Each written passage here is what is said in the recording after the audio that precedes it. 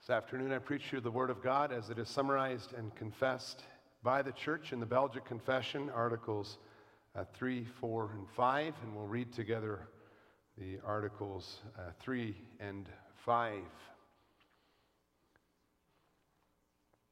you have a book of praise with you, you can find Article 3 of the Belgic Confession on page 500. The Belgic Confession is also available online if you're watching live stream and don't have a book of praise at hand. Article 3, the Word of God. We confess that this Word of God did not come by the will of man, but that men spoke from God as they were carried along by the Holy Spirit, as the Apostle Peter says. Thereafter, in his special care for us and our salvation, God commanded his servants, the prophets and apostles, to commit his revealed word to writing, and he himself wrote with his own finger the 2 tables of the law. Therefore we call such writings holy and divine scriptures. In Article 4, the title is the canonical books, and I'll read the first paragraph. We believe that the Holy Scriptures consist of 2 parts, namely the Old and the New Testament, which are canonical, against which nothing can be alleged. These books are listed in the Church of God as follows, and then follows the list of all the books of the Old Testament and the books of the New Testament. In Article 5, the authority of Holy Scripture, we receive all these books and these only as holy and canonical for the regulation, foundation, and confirmation of our faith. We believe without any doubt all things contained in them, not so much because the Church receives and approves them as such, but especially because the Holy Spirit witnesses in our hearts that they are from God, and also because they contain the evidence of this in themselves. For even the blind are able to perceive that the things foretold in them are being fulfilled.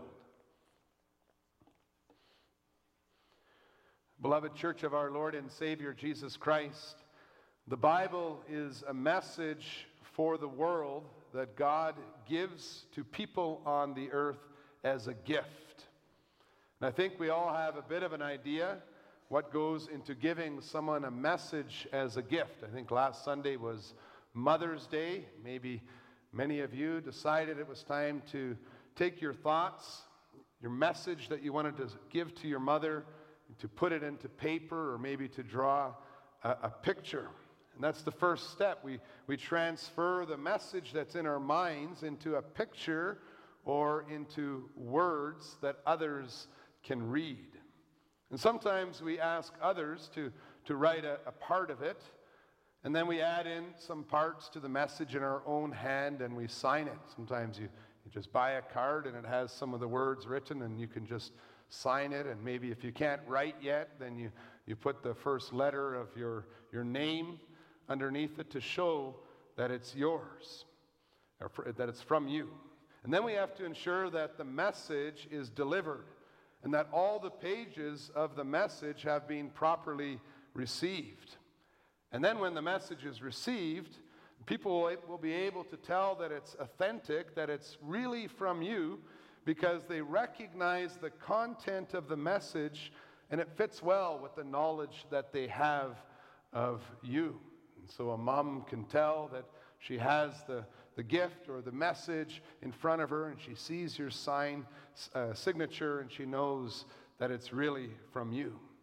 Well, those steps that I just described of giving a gift or sending a message, I took those steps straight out of Article 3 of the Belgic Confession, which describe how God gives us the Bible.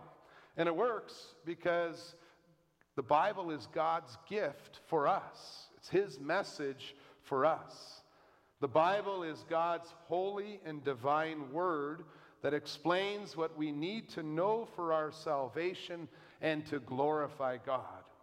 And as we open this gift from heaven, as we open the Bible and we learn all about it, we come to see that the Bible itself is part of the gospel message. The Bible itself is a declaration of God's love for us here on the earth. The character of the triune God is revealed as much in all that it says about him as it is in the fact that he gave us the Bible and how he gave it to us. And I preach to you this gospel under the theme, in his care for us and our salvation, God gave the gift of his word. And we'll see that his word is powerful, perfect, and profitable. The Bible reveals to us the power of God's voice, the power of God's word by which he created the universe. God's voice, his word, is powerful and creative. God spoke just words, and light was created. Psalm 29 that we sang together praises the power of God's voice, which is able to change the very world we live in. His work was always accompanied with his word of explanation. His word explains his work. Adam and Eve received their mission that God had given to them and to all mankind through the spoken word of God. When God speaks, he reveals himself. He reveals the way to salvation in him. When the prophets spoke, they simply passed on the message that came from the Lord. And God's voice was able to make things happen. God's voice is powerful. What he spoke came to be. You read in Samuel that when Samuel was faithful, not one of his words fell to the ground. God's word set the program of all of history. God ensured that the world could see the coming of their Savior. That was his work. From the beginning of the world, God was preparing all things, including his people, for Christ's coming into the world. If you look at Hebrews chapter 1, verses 1 to 2, that's how it starts. I can read it to you. Long ago, at many times and in many ways, God spoke to our fathers by the prophets. But in these last days, he has spoken to us by his Son, whom he appointed the heir of all things, through whom also he created the world. When God's Son came, God spoke to us through his Son in a very special way. John 1, verses 1 to 4 tells us that God's Son is the Word, who was with God in the beginning and who was God. God makes himself known through Jesus Christ, and in Jesus Christ, the Word, the Logos, we can come to know the Father. We can see the Father's power. We can see the Father's love. Hebrews says that Jesus was the exact representation of the Lord. And the promise of the gospel is that the Word, the Son of God, came to dwell among us, and we have seen his glory. Again, quoting from John chapter 1. Our Savior is called the Word. And so we see that the Word of God and the work of God are very closely related. Jesus Christ manifests the love of God in a very powerful way. His presence on the earth, along with his powerful miracles, confirms everything that Jesus spoke and taught. And so he always taught with authority. And people recognized the power of his voice as well. The Holy Spirit ensures that we know about the Word, the powerful person and work of Jesus Christ, as he is revealed in all of the Scriptures. The Holy Spirit grafts us. He inserts us into the work of Christ, into the Word who was with God at the beginning, so that all that Christ accomplished can also be applied in our lives. The Word, who is the Son of God, truly transforms our lives. We can see his power. And so the writer to the Hebrews writes in chapter 4, For the word of God is living and active, sharper than any two-edged sword, piercing to the division of soul and of spirit, of joints and of marrow, and discerning the thoughts and intentions of the heart. And no creature is hidden from his sight, but all are naked and exposed to the eyes of him to whom we must give account. The Holy Spirit applies the work of Jesus Christ and faith in that word into our hearts. And ever since Christ ascended into heaven, and as we read in Peter one of the apostles had to pass away.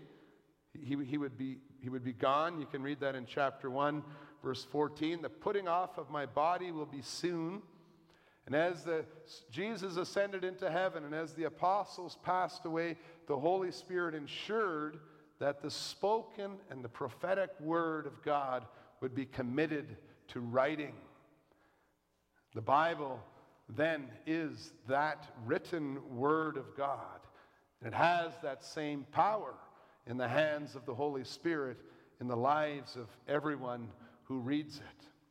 Now, when we look at the written word of God that is in our hands, when we look at the Bible, it's very clear that God spoke many other things throughout history that are not recorded in the Scriptures. Jesus said and did much more than was recorded in the Gospels, and you can read about that, or you can read that explanation in John 20, verses 30 to 31. In Psalm 102, verse 18, which was the text that was displayed before the worship service, that text explains that Scripture records some of the works of God for the coming generations, so that a people yet to be created may praise the Lord. Not only is every God-breathed word of the Scriptures chosen carefully by God for us and our salvation, but these same words were then carefully preserved by the Holy Spirit. And so when we speak about the Word of God, we are praising God, the Holy Spirit, for His care and His love for us and our salvation. It is a result of His work that powerful Word of God can continue to be effective in our lives. And as we hear His voice in the written Scriptures that we can hold in our hands, we can study God's Word. We can hear His Word proclaimed. And that is why we give so much respect and so much attention to the Bible in our lives. In His care for us and our salvation, the Holy Spirit ensured that we today may receive the gift of the Bible from heaven, the message of the Lord for us here on the earth. And we can be confident and assured that His Word is perfect. God was thinking of you when He commanded, and here's the confession, He commanded His servants, the prophets and apostles, to commit His revealed word to writing, when He Himself wrote with His own finger the 2 tables of the law. Now, much can be said about how God ensured that we would have the Bible in our hands today, and much of that has been said recently in a sermon that I preached on John 14, verse 26, to the same congregation, so I won't repeat it tonight, this afternoon. But for now, we can think of the passage we read in 2 Peter chapter 1, verses 20 to 21, that no prophecy of Scripture comes from someone's own interpretation, for no prophecy was ever produced by the will of man, but men spoke from God as they were carried along by the Holy Spirit. Inspiration, the inspiration of the writers of Scripture, is being carried along by the Holy Spirit, like a sailboat is carried along by the breeze. And we confess and we believe that different people with different backgrounds and different capabilities and different ways of looking at things were led by the Holy Spirit, like the wind in the sail of a sailboat, to say God's message, each in their own style and their own way. And as a result, we have the Bible. God is the author of every book of this Bible. Every letter we read is breathed out by God. This ensures that the Scriptures together present one unified, complete, inerrant, and perfect message for us and our salvation. And this perfect message is accessible to everyone who is introduced to the Scriptures, so that after my departure you may be able at any time to recall these things, writes Peter. The Bible is God-breathed. Its authors were carried along by the Holy Spirit, and yet all God's words are written down in the letters and the sentences of human language. The word Bible is from the Greek word biblios, which means book. As the Son of God became visible flesh, so we may gaze at the truth of God's glory. We may study his powerful work by opening, reading, and studying a visible, tangible book. Although God could simply have spoken from heaven directly to all people, or mystically made a connection with our hearts to instill guiding messages, God decided that a book was the perfect means to work faith. He gave his church the written word to be used as an instrument in the Spirit's hands. And so to understand God's will, we must learn how language works. We need to know the importance of context. We need to accept that there is one truth, that a word really means what it says, and that everything that God says is perfect, united, and understandable. That's why already when we're young, our parents are teaching us how to read. They're talking about comprehension. I think if you have a report card, that's even a part of the things that the teachers are looking for. They're able to comprehend a message that's written down. All this to serve us in our faith. When we trust in God's perfect word, and when we study it carefully, then we expect that each passage has a single meaning with a message that is relevant for us and our salvation, because God gave us a perfect gift and a perfect message, a carefully chosen message for us and our salvation. And everybody who can understand language can understand the truth. And we believe that the Bible is perfect in its entirety. If people don't pay attention to some of these books, they're actually rejecting what God considered perfect. He gave us the whole Bible. He chose to give us all the books. And if you only accept some of them, it's like relying on an imperfect source. And you can see that the Lord Jesus explained that to the Samaritan woman when she was from the Samaritan group who only accepted the first books of the Bible. He said, God's word is truth in spirit and in truth. It's the whole Bible. Now, if you were to ignore some of the Bible, it would be like receiving a letter or a card from a friend or from a child and just not reading some of the letters, saying those pages aren't important. And although many have tried, there are serious consequences for those who cut the Old Testament apart from the New Testament. Not only is it a rejection of the Spirit who gave us the entire Scriptures, but it makes it impossible to rightly understand Christ's work, the character of the church, and the sacraments. And we follow Jesus' instruction in his word to the two men from Emmaus. We declare that everything written about Jesus in the law of Moses and the prophets and the Psalms is fulfilled in him. And you can read that in Luke 24, verses 27 and 44. And that is why we're very clear in our confession to be, as we list exactly what is a part of the Scriptures. Maybe you already learned all the books of the Bible in Article 4, with that cool song that many of us learned as children, and since the recorders have recorded me singing one live stream service, I can even start the song when it goes, Genesis, Exodus, Leviticus, Numbers. Children here know that song. That song is actually an important part of our faith.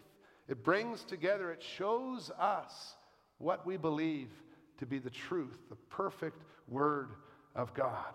All the books of the Bible divided into 2 testaments or 2 covenants together form the Scriptures.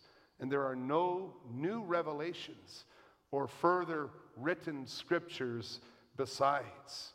We also believe that the Bible is perfect in the sense that it is complete. The Holy Spirit has told us not to go beyond what is written, nor to add or to take away from the books. And he will not contradict himself by sending new or additional messages to his church, whether by private revelations or new prophets or new apostles who claim to be inspired. And this needs to be stated even today because it is so common. If you go around, if you live in other countries, if you have interactions, so common that people come and say there's new revelations, there's a new prophet, there's a new apostle. It goes beyond the Bible.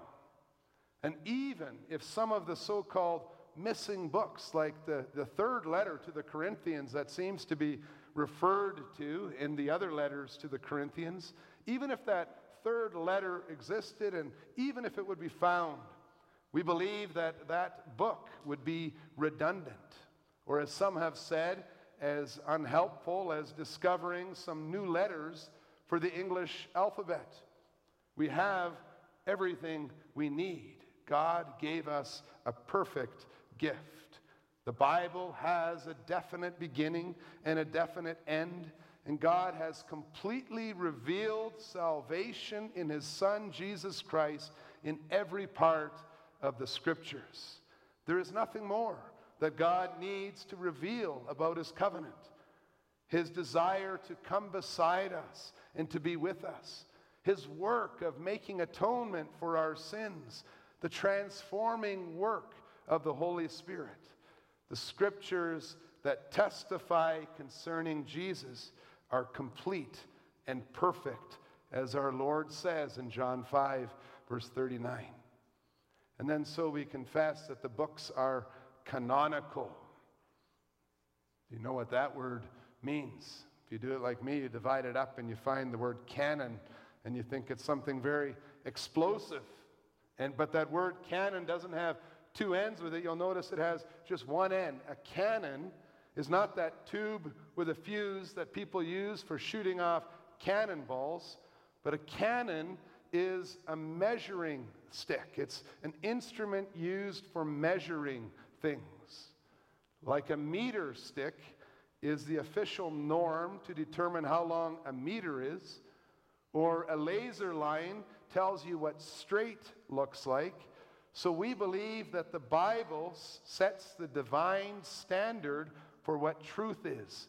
It is canonical. That line is perfect. And so we can test the truth claims of any person by comparing what they say to what the Bible says. And if we say or we believe anything that is different than the Bible, what we say or what we believe is false, and the Bible is true. It's canonical. It determines the measure of what truth looks like. And so the reasons for receiving the Bible as holy and canonical are described in the second part of Article 5 of the Belgic Confession. Our faith in the holiness and the canonicity of the Scriptures is not unreasonable or without any grounds. When you're on the right path, all the signs consistently confirm the same thing, and you will find that his word is profitable. As we look around, we notice that God's people throughout the ages have received and approved the scriptures as such. Article 4, with all the list of the books, that's not something new. That's something very, very ancient. The church in the Old Testament, the prophets and the Psalms and the other wisdom literature, all received and knew and read and shaped their lives and their worship by the other books of the Bible. Our Lord Jesus received and approved the entire Old Testament in his teaching and his preaching. The New Testament prophets and apostles quoted the Old Testament. They quoted Jesus' words. They quoted the Gospels. They made their own inspired declarations, and they referred to the writings of one another in the understanding that it was all equally scriptures, God's holy and divine word. And when the last of the apostles died, the churches understood that the canon was closed, the book was complete. And faced with many different heretics that started to attack and to try break apart the Bible, they made confessions in which they stated the names and the list of the canonical books that had always been received. The church's recognition of the canon of scriptures is very weighty, for it confirms that our faith in the scriptures is not absurd, but indeed it's very ancient, it's very consistent. And yet you'll notice that the church's faith and all the church's reaction to the scriptures, that's not the only foundation for our faith. The church cannot decide what is scripture and what is not. The church does not give validity to the scriptures. And so you'll notice how we confess that in Article 5 of the Belgic Confession. It's the second sentence.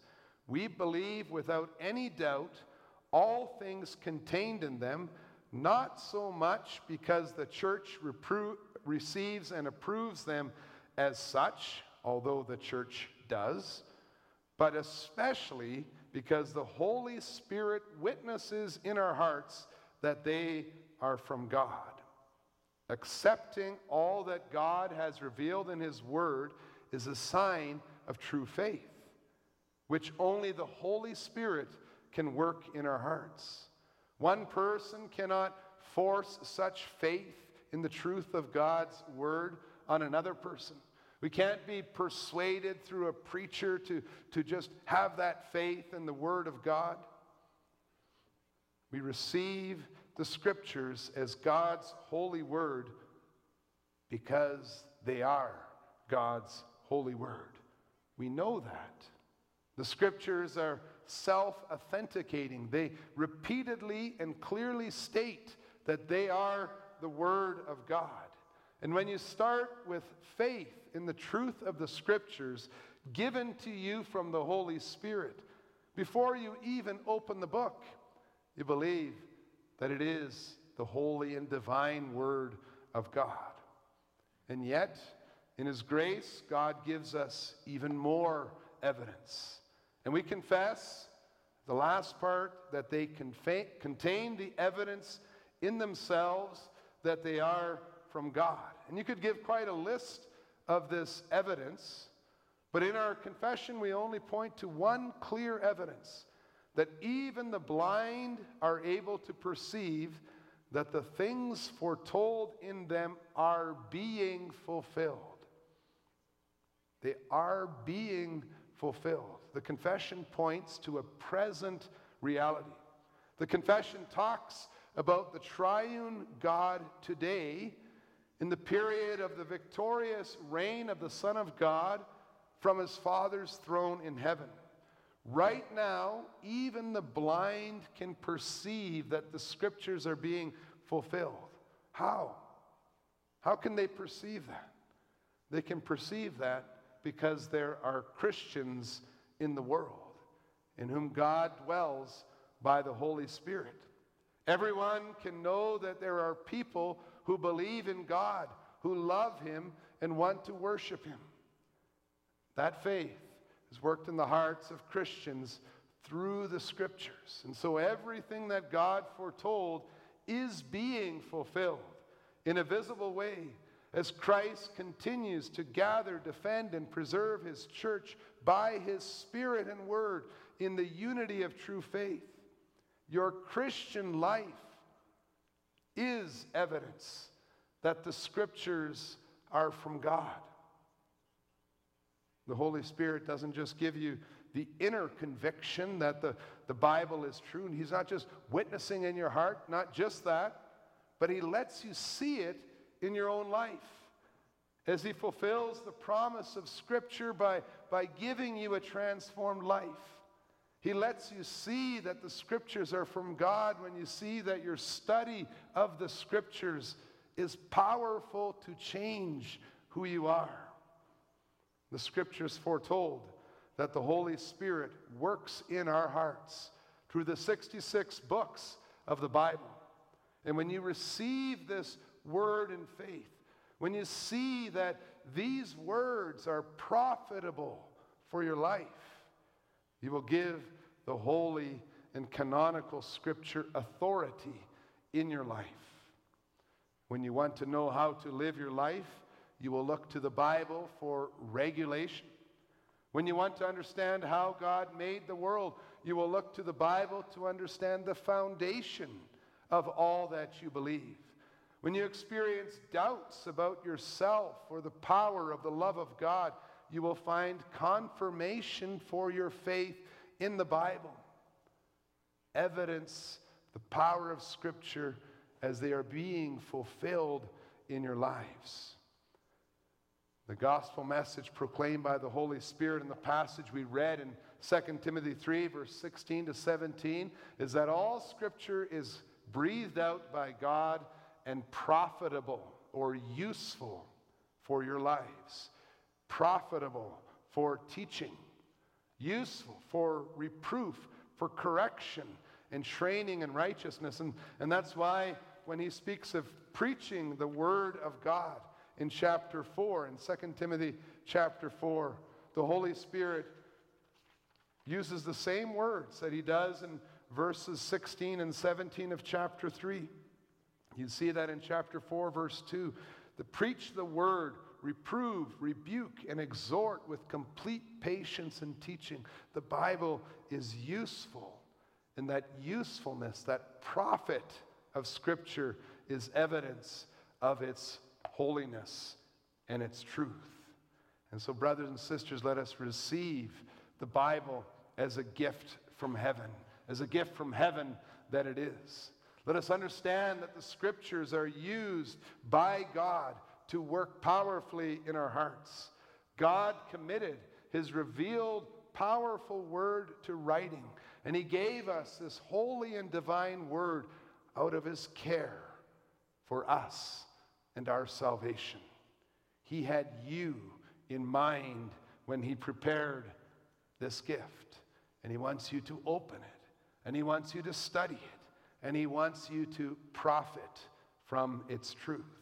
And let us take hold of that announcement with joy. Let us make use of the gift that the Holy Spirit so carefully prepared, preserved, and presented to us by studying and applying its truth to our lives for their regulation, foundation, and the confirmation of our faith. May His powerful word enrich our lives. Amen.